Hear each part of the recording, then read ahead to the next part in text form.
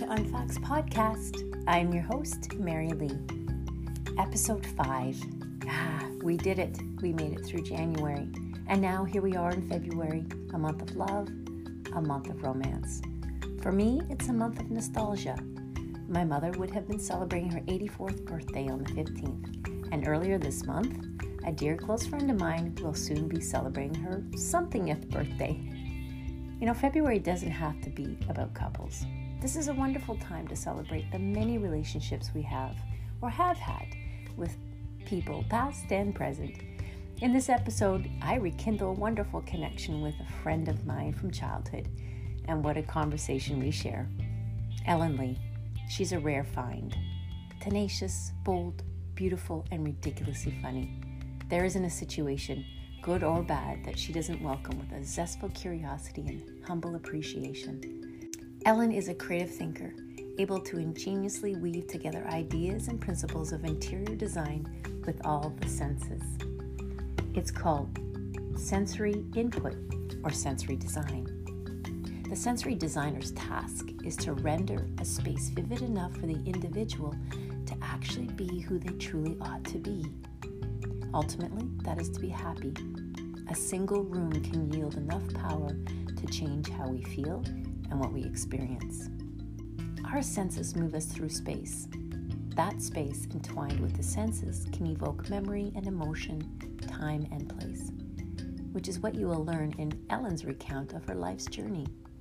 Ellen's capacity for appreciation, both in her profession and in everyday life, is a sweet reminder that enduring through life's hardships only serves to show us what beauty lies within each of us and what mastery we are capable of achieving.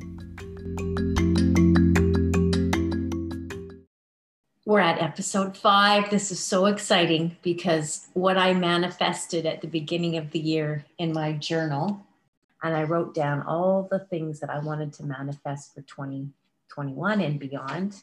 So I made myself a list of the people I wanted to interview first, and I made my top 5. And Ellen was in the top 5.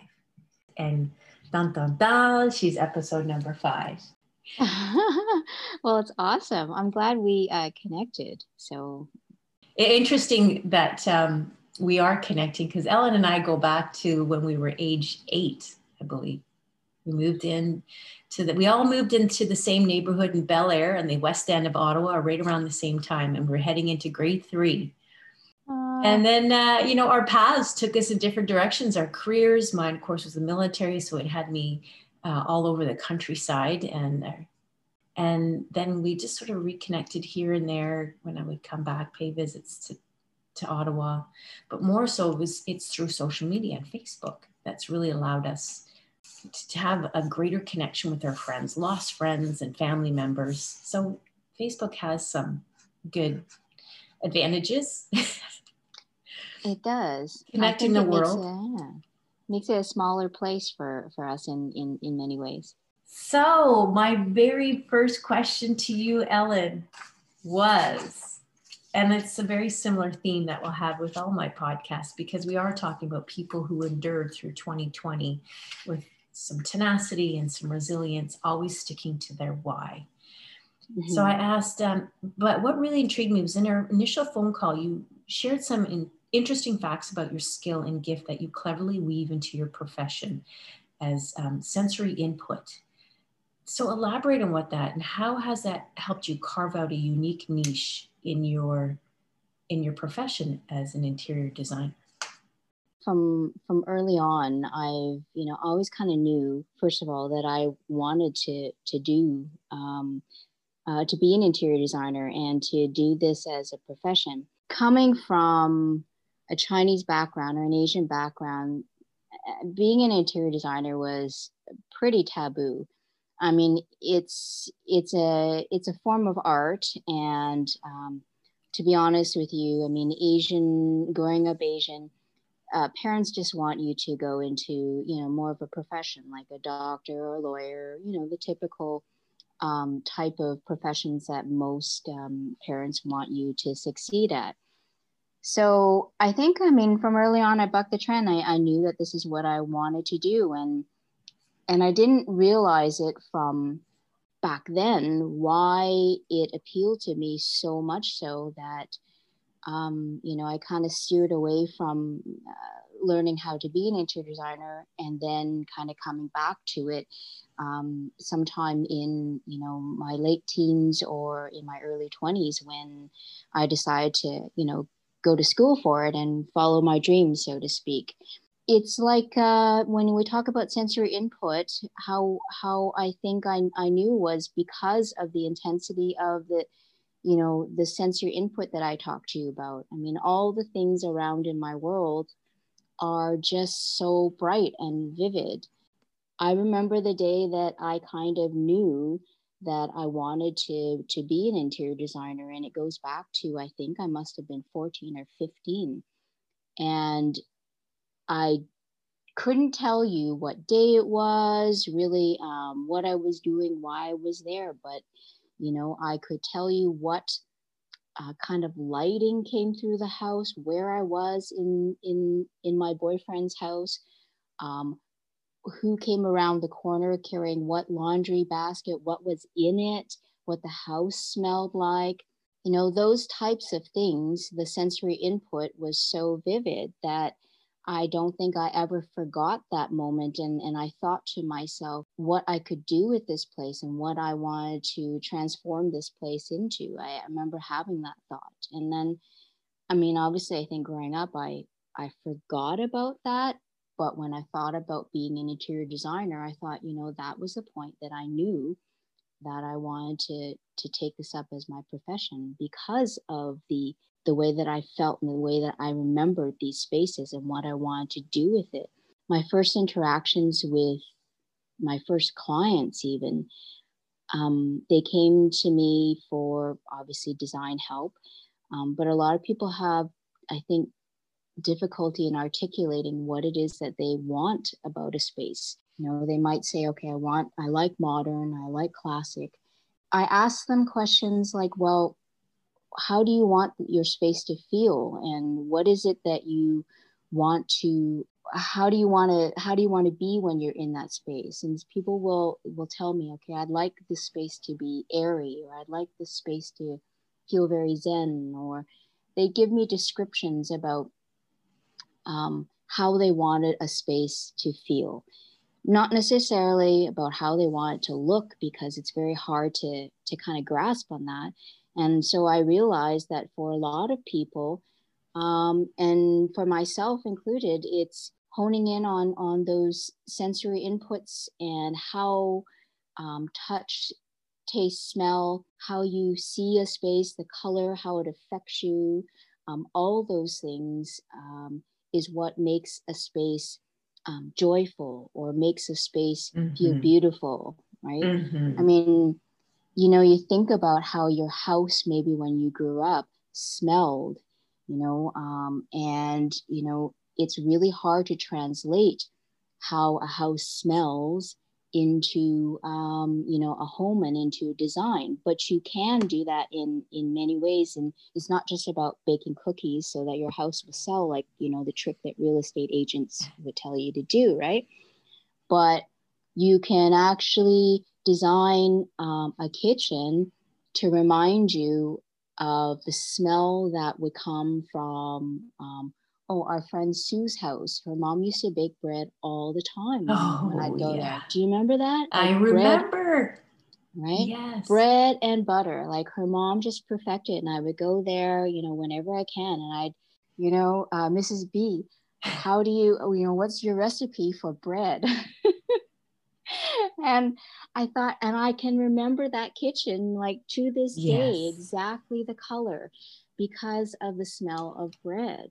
It translates into this cozy home sort of feeling, the wonderful warmth that bread gives you, and the smell of it. And I would design a space that would give you that kind of input. It's part philosophy, it's part psychology, it's part, physics, it's part, I mean, we have rules of design that we all kind of try to stick to as designers, like proportion, balance, I could probably design you a space that, even though you've never been in Sue's mom's kitchen, would probably feel like that. Yeah, fantastic. Right? You have this high sensory input, but what makes that different? Or is it slightly akin to that sensory integration? Not necessarily, well, I guess it is called a disorder, but there's a lot of children have that high sensitivity to there's one or several of the senses. I find that with sensory integration or the disorder, hypersensory, it can be very painful for a lot of people. It's like stimuli all the time.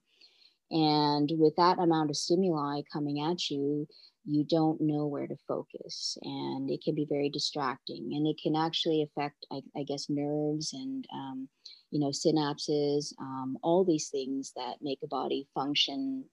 If I walk into a space and I look at, a piece of walnut on the table, I can almost feel with my eyes what the grain feels like. A grain of walnut tends to be linear as opposed to grain of, say, olive wood, which is circular.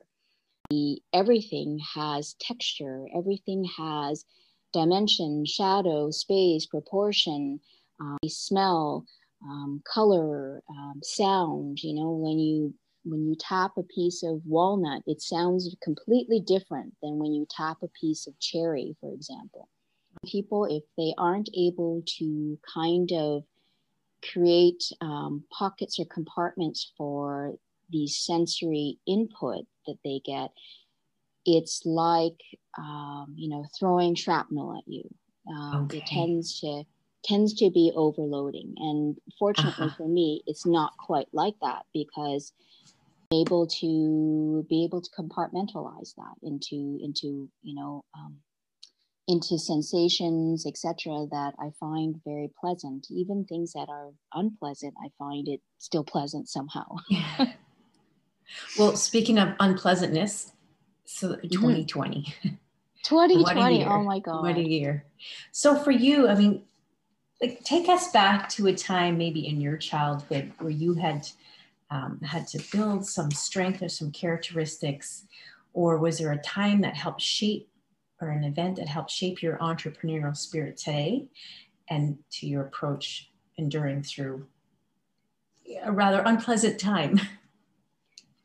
Oh, I don't know. I must have been between 14 and 16 years old, living in our neighborhood. And unfortunately, I think back in the 80s, it was a very different time. And, I was relentlessly bullied, I think, walking home from school by these awful boys in our neighborhood. And I would try to find a way around it. I mean, so it was part obstacle, maneuvering. It was part speed. It was part agility. It was part guts. Like, was I going to fight my way through this? Was I going to, run around the block and take the long way home and hopefully avoid these people as efficiently as possible? And every day I thought about this, like every moment, come whatever it was, 3:00, it was, how to make that mad dash home. And that's just ridiculous. And when I got home, I told my parents and said, I'm being bullied. And, typical Asian, I guess, background, it was, don't come crying to me. You fight your own battles and don't cry, fight. I kind of took those 2 years and had to develop some strength and to overcome, everyday fear of getting beaten or, fear of failing. I'm not saying that it's ever a good thing, because, it was a different time for us growing up. Thank God we didn't have like the digital age that we do now. I think it'd be a lot worse, right? It was just back then, it was like guts and fists, really. Yeah. It wasn't media, right? So, I took guts and fists, and I think that's how I went to high school, went through university. how I went through life. I mean, I've gone through some really tough things where you've had to, kind of swallow a lot of shame that shouldn't have been yours anyways. I mean, it's not your fault that, people pick on you. Or my parents said, you go to university and you should become a doctor, a lawyer, etc. I took that as a no, I can't do that. And I guess, remembering to those years of guts and fists, I would do what I wanted to do anyways. You don't, it took me many years to understand, how to fail, and that failure doesn't actually mean failure. I mean, you've heard that many times, but again, your resiliency of how to get through failure, it's just another obstacle, really. I think everything that is an obstacle, there's another route home. There really is. And you just got to find it, and you just got to find a way to kind of get through it. So I had, when I first started off as finishing school, and I got through school, despite what my parents wanted, I got a job, and, that job was okay.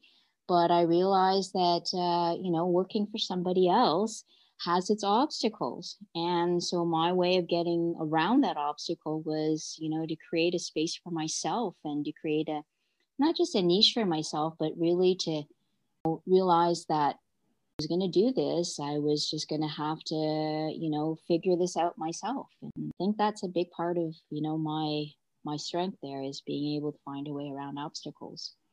Isn't that funny? How our paths early in life can really give us the tools in the toolbox to call upon, and we don't even realize that we don't even realize. Exactly. We have that strength. Yeah. I think all our adversity and, all our challenges, they really do teach us something. And I didn't have a choice. I think I remember, even when when I'm out biking in these like no man's land places, like out in the woods, or, out where there's nobody around. All I think is, I got myself in this situation. How do I get myself out? It's, I guess, with, 2020 COVID, it really sucks. Mm-hmm. But what are you going to do? Like, if you have a choice, you're not going to go out and, get bitten by the zombie and say, I'm going to lay down and die, right? So you're going to fight, and you're going to find a way around this. So I would go bike and, find my time, to save my soul, to save my mind. It was just another obstacle. Your cycling was your mindful meditation, the movement, the repetitive movement of the bike. And exactly. Yeah. For me, it was the flow of the asanas from one yoga posture to another. But in that, I found me. Yes. I found in that those courage. Spaces, right? Yes, in those spaces. I've got to learn how to do that. I've got to learn how to do that. I used to be an avid long distance runner. And when I got into that rhythm, it was just me and my breath.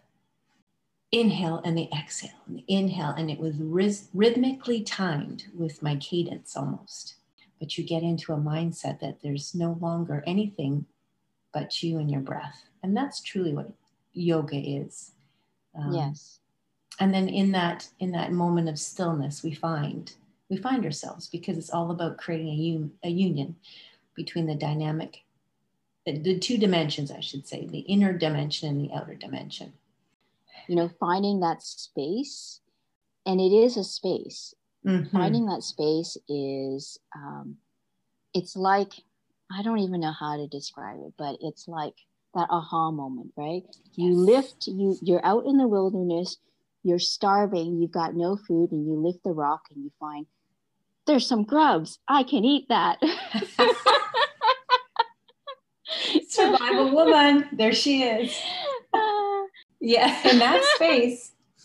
Our grubs. Yes. Me and my husband would get along famously. He was a survivor man for many years in the military, and one of his jobs was to teach survival Oh to my wilderness God. survival, to young pilots in the event that if they ever should go down in foreign territory, how first you're going to survive, escape Yes. and evade. Yeah. So, Right. yeah, So you think Gavin will speak to me about that?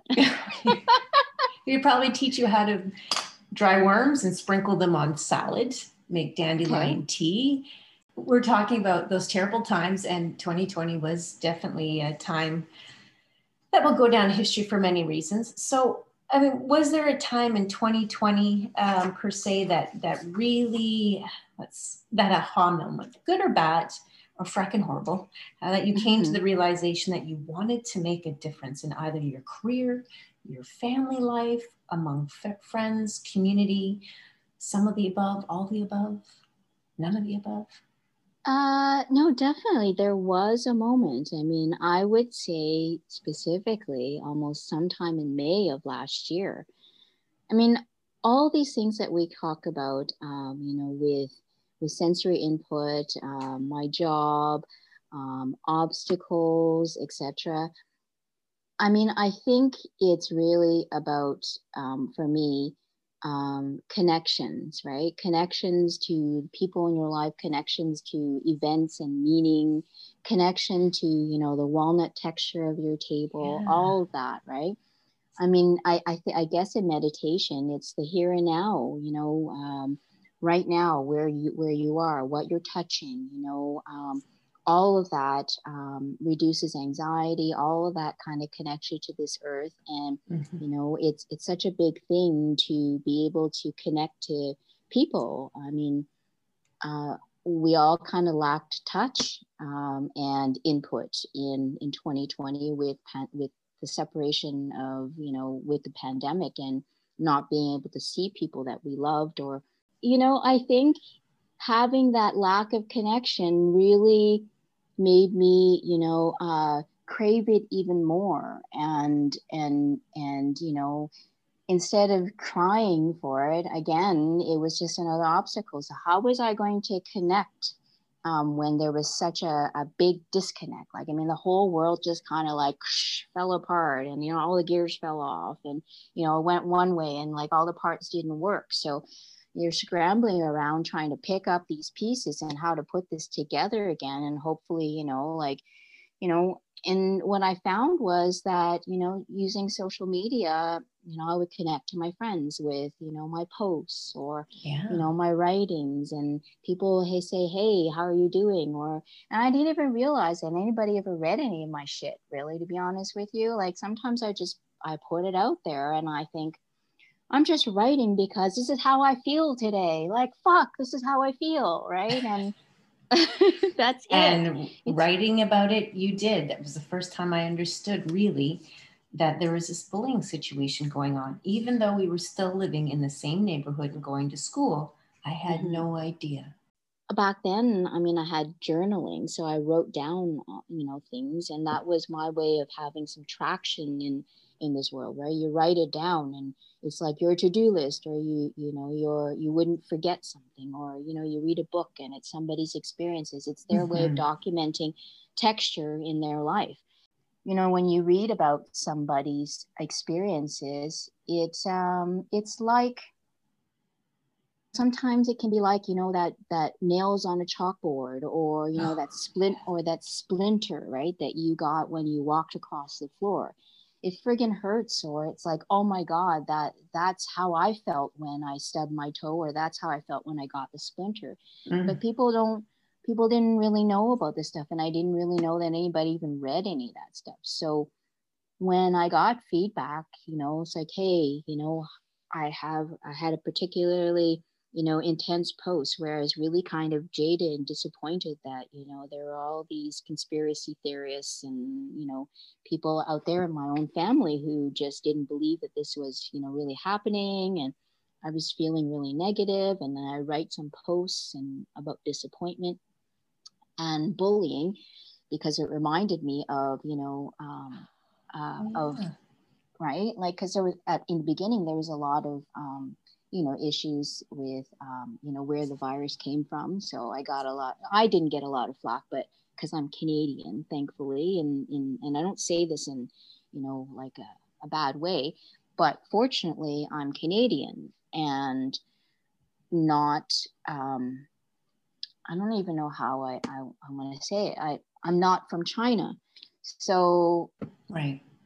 There was a lot of, I guess, racial issues with the fact that, the virus came from there and was their fault and da da da. And I heard a lot of that on the news, and it really just reminded me of, growing up and how unaccepted I was because of who I was and the color of my skin. And I didn't even really know how to connect to that because I kind of live, a foot in this world and a foot, in the heritage world, right? Like where I came from.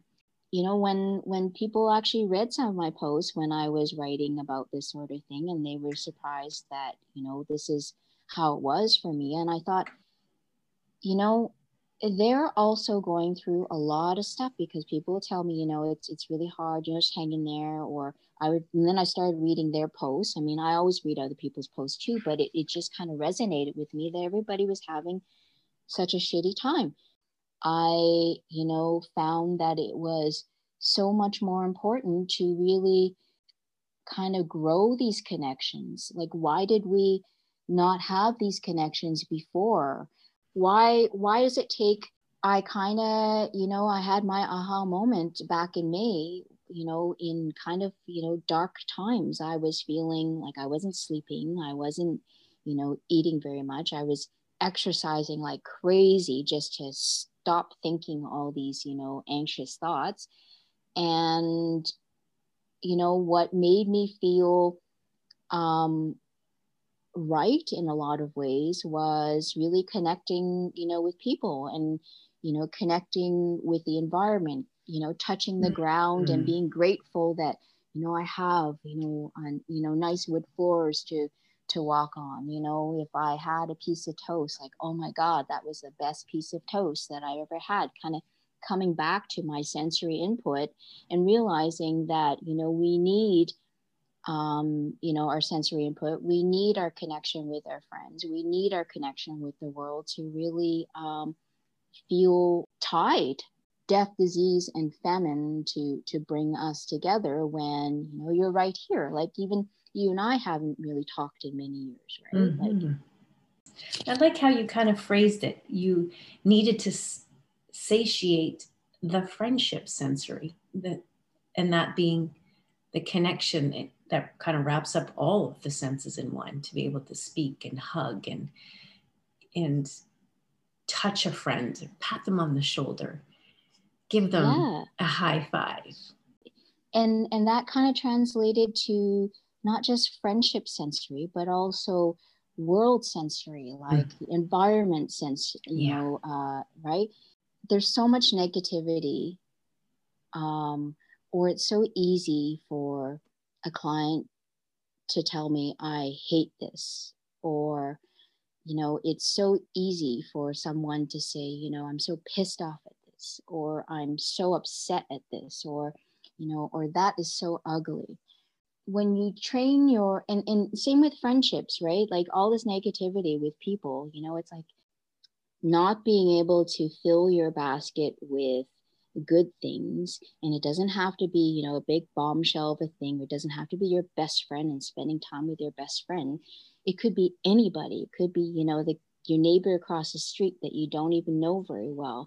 And you just let them know that, it's going to be okay. Or that, right? Like, and it's nobody that you really even know that well, but you're filling that basket, with little things that mean a lot to somebody, or, little things in the environment that feel good, or appreciating the things in your world that are great or that you have a chance to experience. I mean, here I am. I get to eat oranges. I get to eat bananas, and I get to eat, good things, right? Like I'm just so fortunate to have these things, and they don't have to be anything big. They're just small things. So I would go around my days when I'm cycling, or, when I'm talking to my friends on Facebook, or, you know, the joy of simple things, the joy of the mundane things. But it's true, there's something to be said about the COVID year that certainly for me and my journey through yoga more so in 2020, and that inner observation that yoga affords us, the ability to observe ourselves in a posture and be aware of the breath and how the body's moving, which transcends out to our outward existence, in that we stop to observe and see everything that's all around us, and recognizing when a situation doesn't serve us or a person, to remove ourselves from that conflict and still be able to find joy and pleasantness in our everyday activities. Yes. You mentioned oranges, and I'm going to jump on that one. Okay. I want to go right to the story about oranges because it's delightful, and I want people to hear it. I haven't stopped thinking about it. And as soon as you tell your story, I have a story to tell you about oranges as well. Okay. So where do I start? So with oranges, I love oranges. I mean, I can't tell you how much I love oranges, except that I super love oranges. So no denying. There's no denying. It's my favorite color. It's my favorite scent. It's my favorite texture. It's my favorite taste. So, you know, but oranges, you know, have I guess a double, you know, edged sword meaning to me, right? Like, I mean, how it came to be. When I was growing up, oranges would be a good thing in the sense that you would give a gift of oranges to a friend, or whenever you'd go to visit someone's house, you would always bring oranges. It was just a traditional thing. You don't bring a cake, you don't bring a bottle of wine. We brought oranges. So it was like, you know, here, have some fruit, enjoy, you know, and we all actually partake. Like, you would actually split the oranges, and then everybody and the guests would have oranges, and we kind of have, it's like a breaking of the bread sort of thing. But oranges were also used for in shrines, like as offerings to the dead. So when we go over to other people's homes and somebody had passed away, there'd be a shrine, and you'd offer oranges or apples and some wine, etc., to the dead, so that they would never be hungry and they'd have good things to eat and drink. And you burn money and that kind of thing. It was a traditional thing.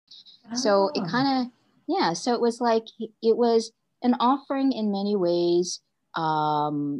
You know, of something good, but also something life-giving, and also something that was, you know, thoughtful, right? That to tell, I guess, in my interpretation, that someone who had passed, that we're still thinking about you, here, have some food. Whenever I get car sick, I'd go for oranges. It was the thing that kind of, you know, set me right, like from nausea, you know, by good old vitamin C.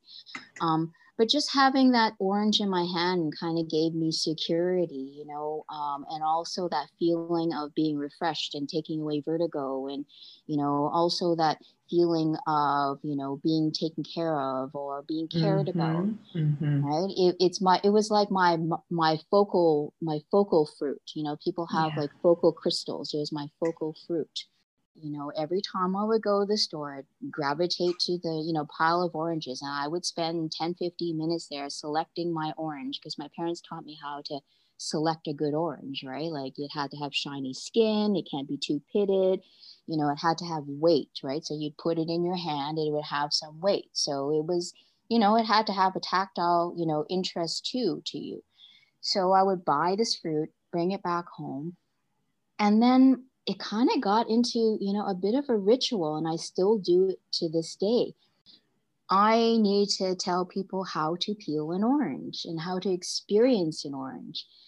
I've been wanting to do this for a number of years, because for me, how to peel an orange or how to eat an orange is a very simple thing that everybody can do every day.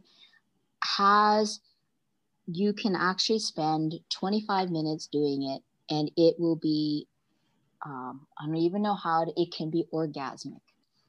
So, you know, there's the whole thing. You wash your orange, you cut your orange, you look at your orange, you smell your orange, you use all these senses, and you really hone in on that input that an orange can provide for you.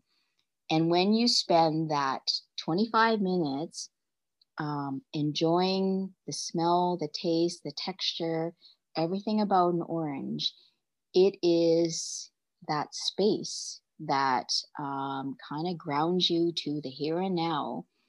You cannot believe how sensual, how incredibly vivid, how tender that orange can be. My mouth is watering, you realize that. Well, I mean, think about that. I think, essential oils, right? Like, I mean, yes. Right? Orange essential oil has cleansing properties. It has, all kinds of, when you smell a good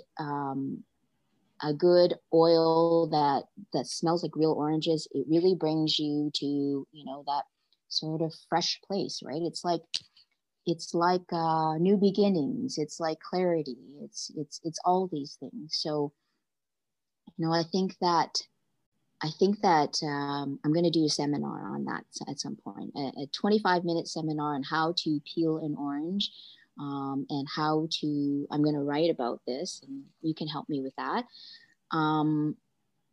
And it's more than, I think, just the orange. You can actually, if you take this orange with you, on your daily travels, and you're having a particularly bad day, just take out that orange, and you'll be surprised at how all of a sudden that orange can set you right. It's like nothing else matters. It's like, okay, everything else can wait.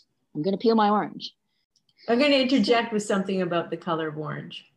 Okay. And it makes sense. So I just completed my chakra energy balancing certificate this year.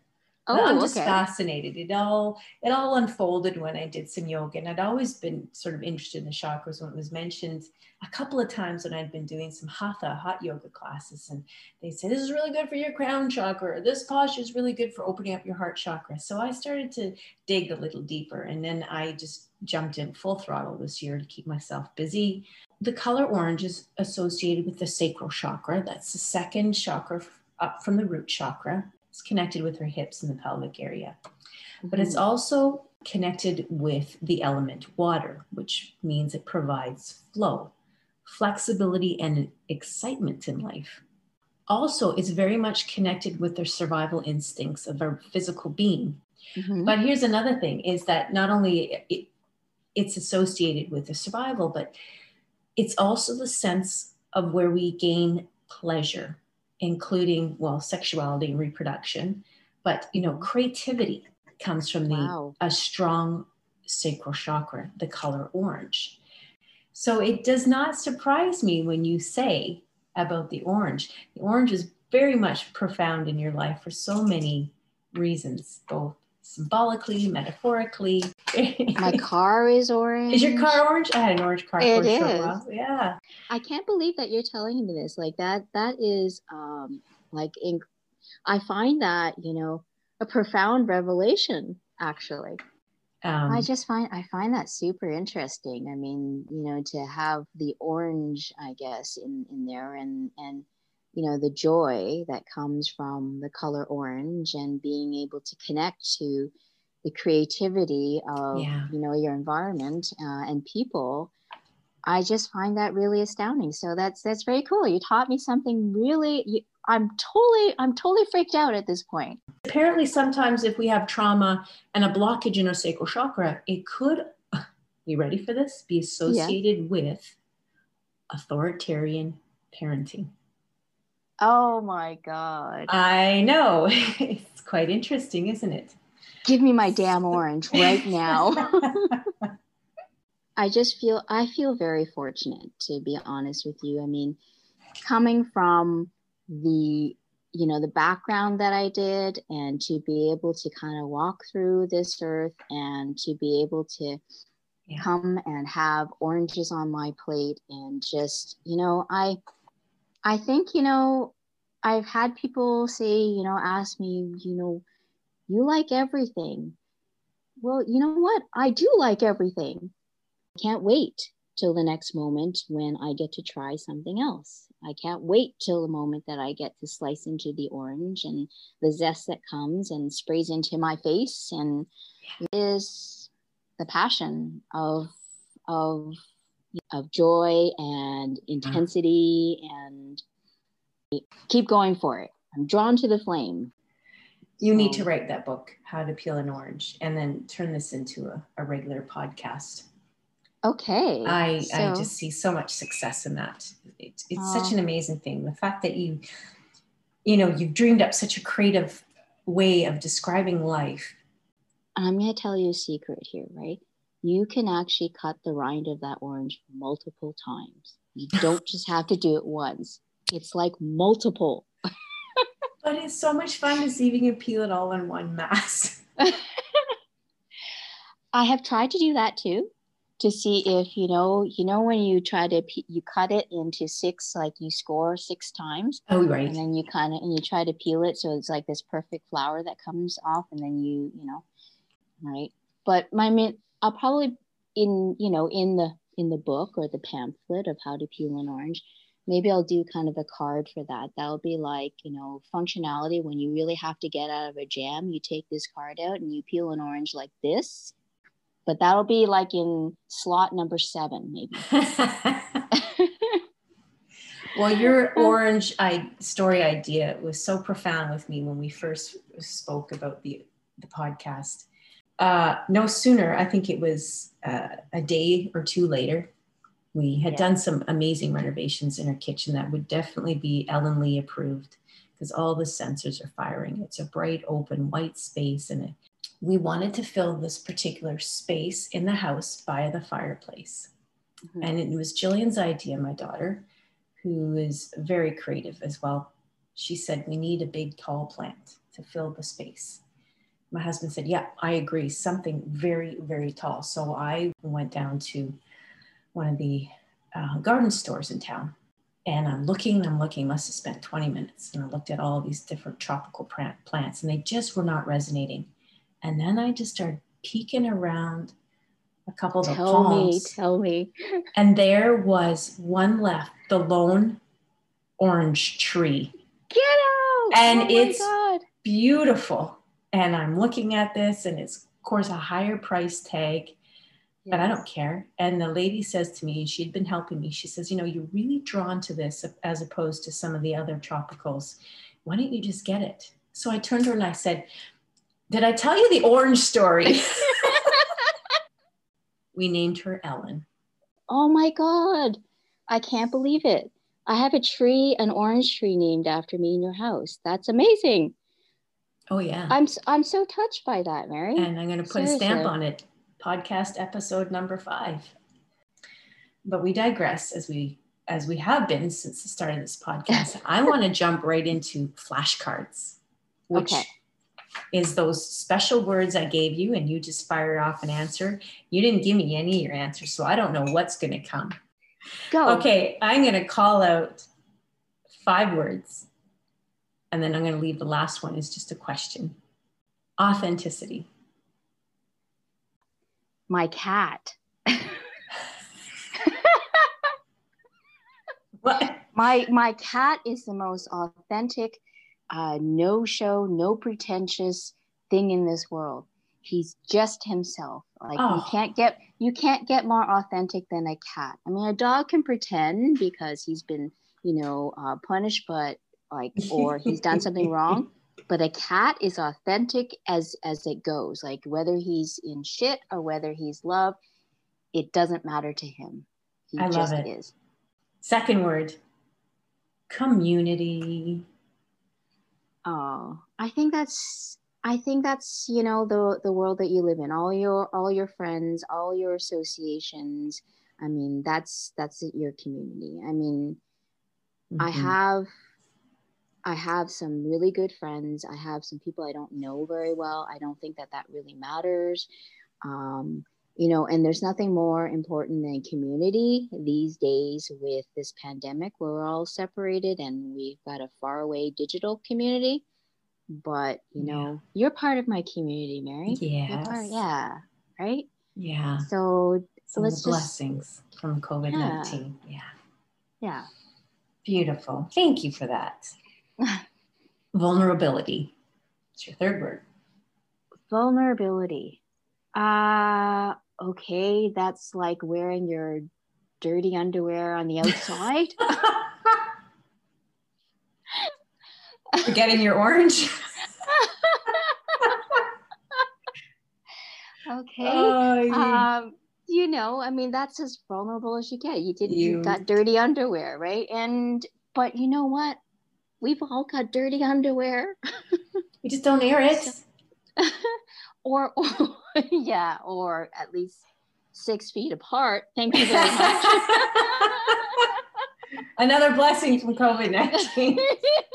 Exactly. Oh, you don't disappoint.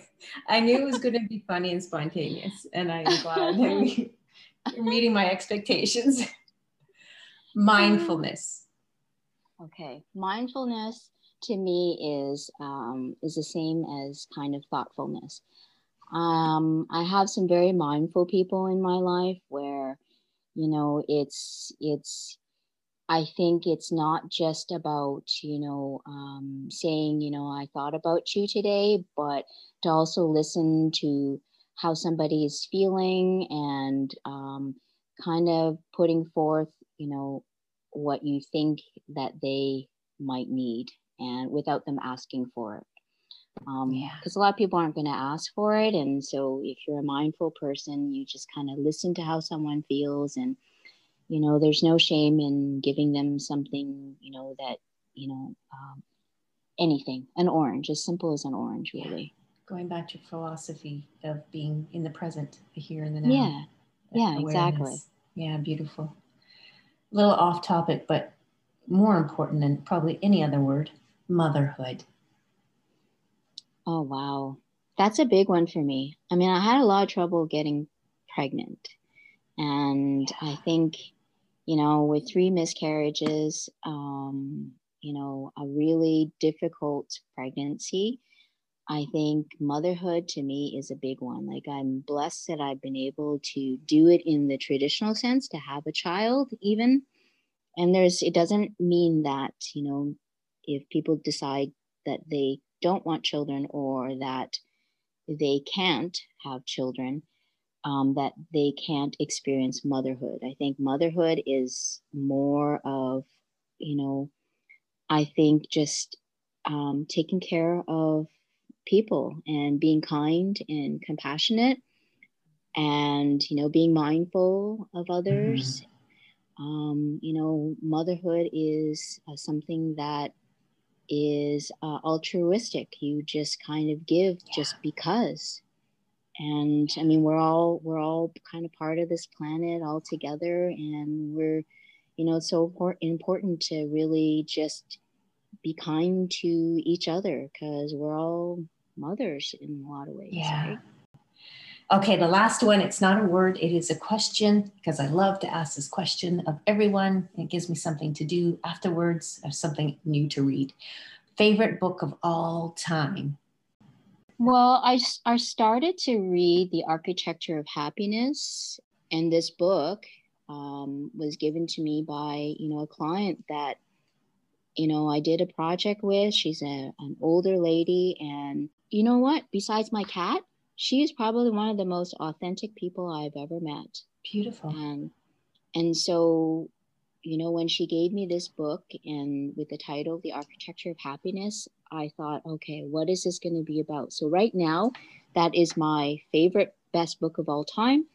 And it totally resonates with what I do for a living. And it's, you know, kind of what we're talking about, creating spaces that speak to people, that help connect people to the here and now, connect them to a time and space in their life, connecting them to a feeling that, you know, makes them feel special, or, you know, anything, you know, when you walk through a space, to be able to have elements resonate to you and speak to you.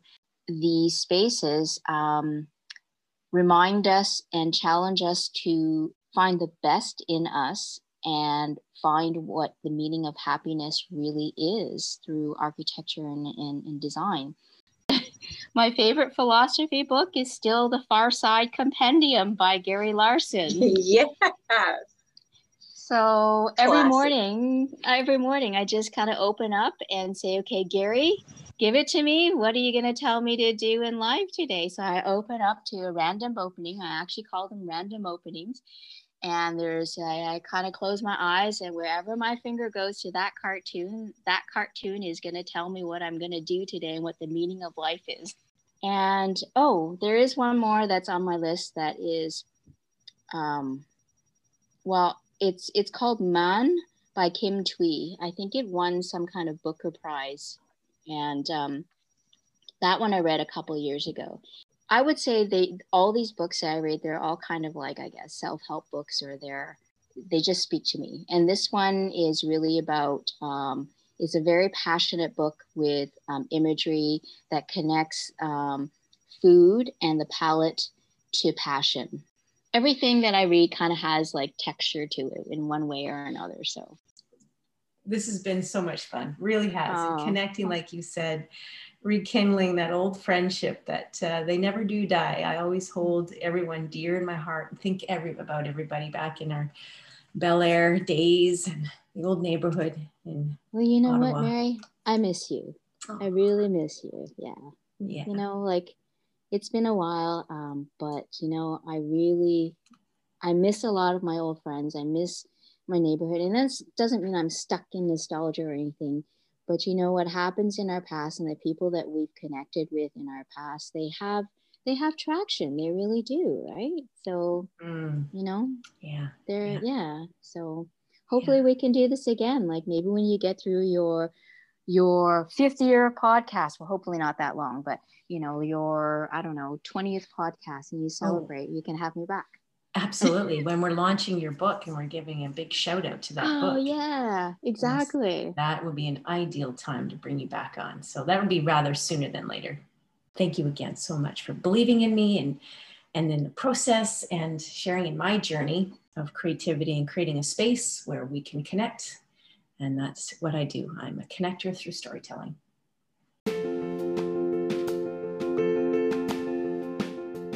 Well, if that episode didn't fire up all the senses, I was craving every juicy moment as Ellen shared her life's experience and how she came to realize that her destiny was all wrapped up in her natural creative nature. We talked about creativity in respect to its association with the sacral chakra, the energy center located in the sacrum. In Indian tantric tradition, the sacral chakra is also referred to as one's sweetest abode or one's own place. How serendipitous it is to spend time talking about the power of spaces that are personal and sweet to us. This chakra also controls our ability to give and receive love and is the emotion tied to relationships. Relationships, they are so important. They connect us with our past, grounding us in our journey of discovery of who we truly are and are meant to be. Finding ourselves can be facilitated in a time and place that evokes pleasant memories. The disconnect of the pandemic has disrupted our ability to enjoy and nurture relationships with friends and with family, but it need not be a big cause for alarm. Simply by holding space for someone in our thoughts can bring about comfort and balance. And while we can't time travel or physically travel, we can travel back in time by reaching out to those who played an important part of our community at one time or still do to this day. Connections are so vital in a time of uncertainty, and how fortunate we are today in our modern era to still connect virtually. This month, all my episodes will focus on the theme of love and relationships in some form or another. But above all else, the practice of self-love is an important one not to forget about. I joined this 28-day challenge of self-love, and each day we share some unique ideas of taking care and nurturing our body and our spirit. If you are intrigued by the chakras and the associated emotions and senses and colors, well, join my Facebook group, Yoga for Business Excellence. You can click on the files and access each of the 7 chakras. and each of my files include a description of the associated area of the body, color, sound, and of course yoga exercises to bring balance and harmony. So as we celebrate love, relationships, and connections, take the time this month to connect with someone, something, or someplace, and savor the delicious sensation of the here and now. Unfacts is a podcast by MGG Communications Inc., a public relations company that focuses on brand strategy by first tapping into the individual's backstory. By embracing one's authenticity, entrepreneurs can make a deeper connection with their clients and customers and grow their brand reach simply by being relevant, relatable, and real. At MGG Inc., our business is telling your business.